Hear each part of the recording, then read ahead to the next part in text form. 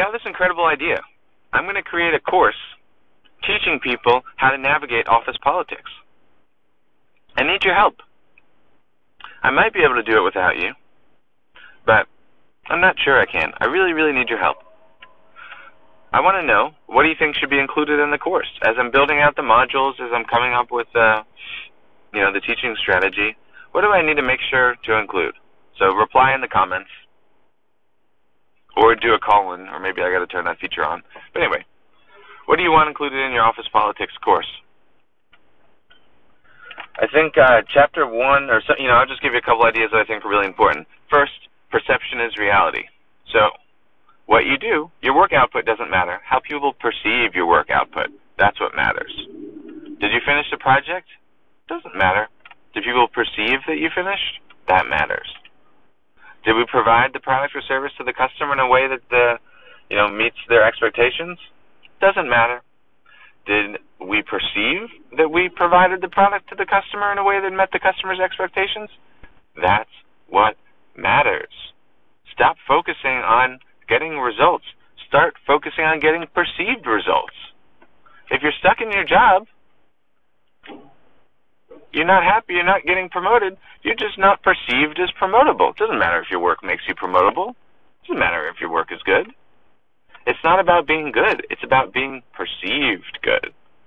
So, to get a real promotion, you have to be perceived to be promotable. To get a real pay increase, you have to be perceived to get a pay increase. So, that's it. We can do, maybe we build out a few different chapters on how to apply perception to various aspects of your work. So how to be perceived as a valuable team player, how to be perceived at being good at managing up, how to be perceived at getting other people to do the work that you should be doing. I think that's the key. This one's my favorite from my corporate career so far. It's called How to Get Other People to Do What You Were Supposed to Do and Then Take Credit for Their Work. I believe that's called leadership. I think that's what it's called. Maybe it's called delegation and leadership and initiative.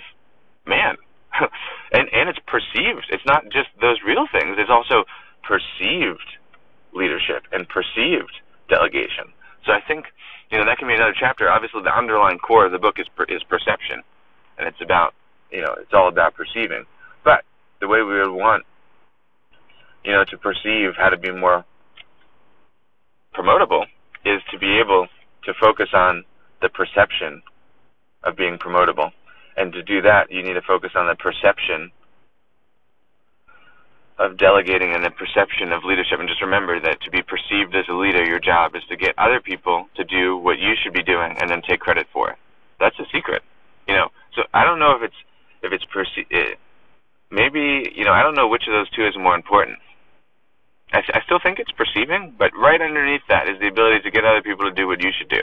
And then to get them to perceive that it's in their best interest to do that. And then to get your leadership to perceive that your ability to delegate is perceived as strong. I think that's it. So those are the two core themes I think are essential. I want to know, what do you think? What should I add? How do I make sure that I'm not missing anything, or even worse, that you're perceiving that I'm missing something? Can't let that happen.